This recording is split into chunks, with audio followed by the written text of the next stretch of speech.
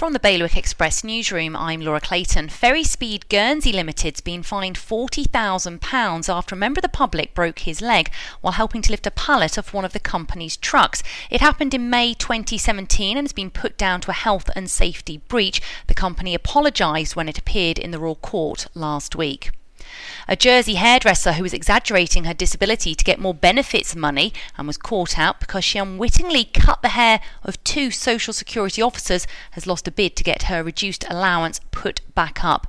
The woman took her appeal to a tribunal designed to resolve disputes, but it was decided that she had been correctly assessed after her clients and co-worker gave evidence that she was exaggerating her health issues.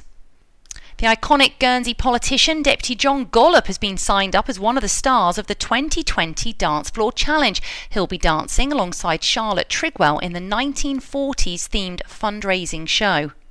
And a Jersey boxer's launched a petition to convince the International Boxing Association to change the rules that prevent her from fighting after the end of this year, describing them as age discrimination.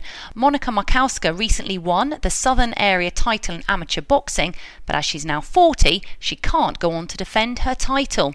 There's more at bailiwickexpress.com.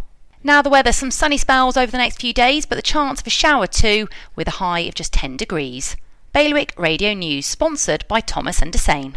Discover your tailor-made opportunity at Thomas & Dessain. We match ambitious individuals with successful clients and are now recruiting in Guernsey in addition to Jersey and further afield. Discuss your goals with Eleanor Locke at Thomas & Dessain. For an efficient, experienced and personal approach, visit thomasdessain.com.